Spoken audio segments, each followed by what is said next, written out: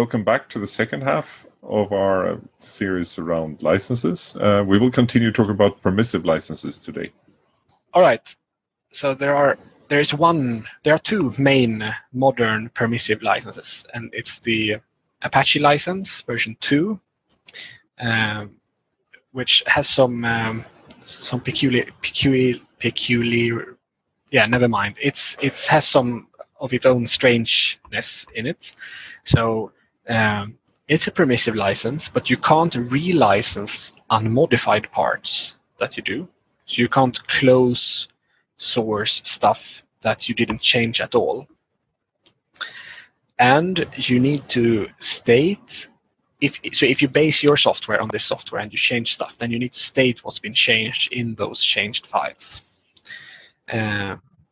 And a nice thing, which is I think why we call these modern, is that the Apache license grants you a license to any patent that the sort of author had or has for the software, so that you don't you can never be sued for using it for infringing on a patent, because then the license will be void.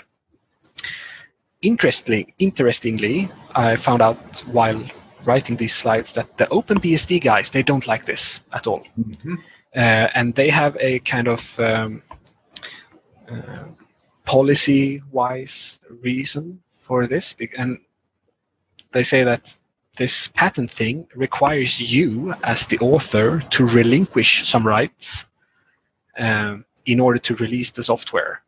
And they think that's an unacceptable thing, that you have to remove some rights. Normally with these permissive licenses, you only give it away, but you still have all the rights.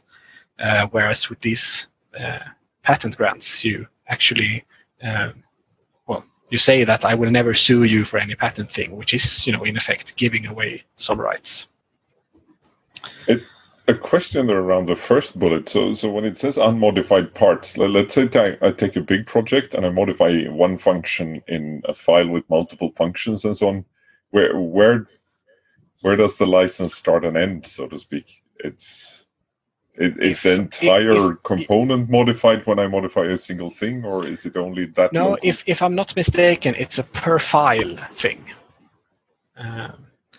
So you need to touch all the files and sort of do that for a purpose.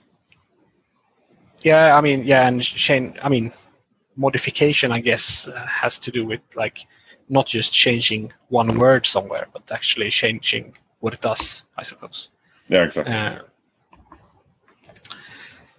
So some notable users of the Apache license, apart from the Apache Foundation stuff, of course, is Kubernetes and PDF.js, the PDF reader that is in the Mozilla Firefox thing.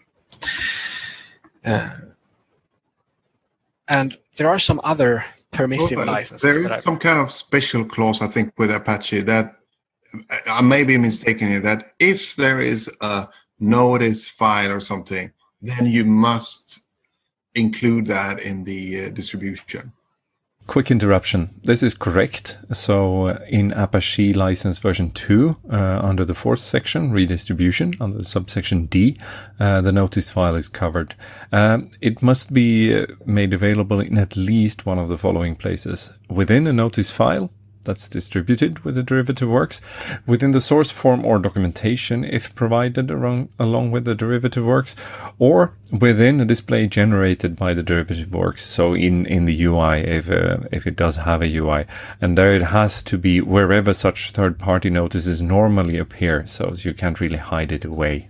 So back to the show. I just wanted to list some other permissive licenses, and I tried putting them in some kind of categories here. So there is the WTF public license, which is it's kind of a public domain-ish one, but it's also originally, as far as I understood it, made as a joke. It just says, do what the fuck you want with the software. And there are, no warranty and so on. And then we have, of course, things like beerware, which is, a very permissive thing, but you are encouraged to buy a beer to the author. If you ever meet the author, you're not required. You're just encouraged to buy them a beer. But Boston is And such also, a crazy place. Yeah, and I just realized that I didn't mention this in the slides, but Vim is a variant of this. Of course, it's charityware. It's a free software, but you are encouraged to donate money to the children of Uganda. So it's a similar thing. And then, of course, as we said before, with this public domain, we have the unlicensed, which is a license, but it tries its best to put things in the public domain. And there's also the Creative Commons 0, which I'm not sure if it's recommended for software, but it can be used for other creative works for places where you don't have a public domain thing. And the zlib license or the libpng license are, they're not used, I think, in anything else than zlib and libpng, but those are those are everywhere. So it's worth mentioning them here, I guess. I would wouldn't curl's license fit in here? It would, yeah. It's also a permissive license. I didn't actually look at it before this, but as far as I remember, it is another permissive license.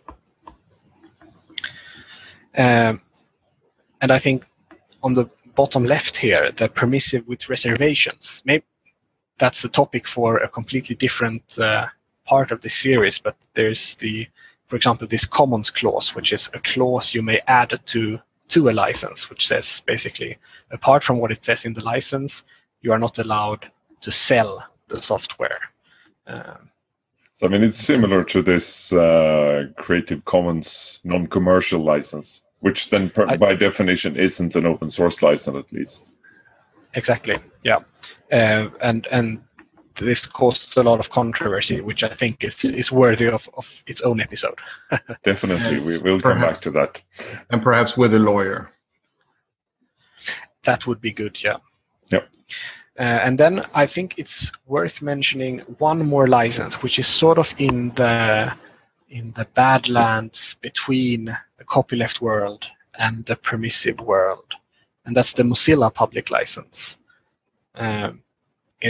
It also grants you patent rights, like the Apache license, and it's what we call a weak copyleft. So if you make combined work with some software that's under the MPL, then you may place the original work as you may relicense, the combined work that you make in any license you like, but the original Mozilla license work that you use must be freely available. You have to be able to get the source for those parts. And there's also an explicit compatibility clause with the GPL and the LGPL and the AGPL, that you may release software under that's under the Mozilla public license, under the GPL licenses, if you want to. So it's sort of, you can change it that way as well. Yeah.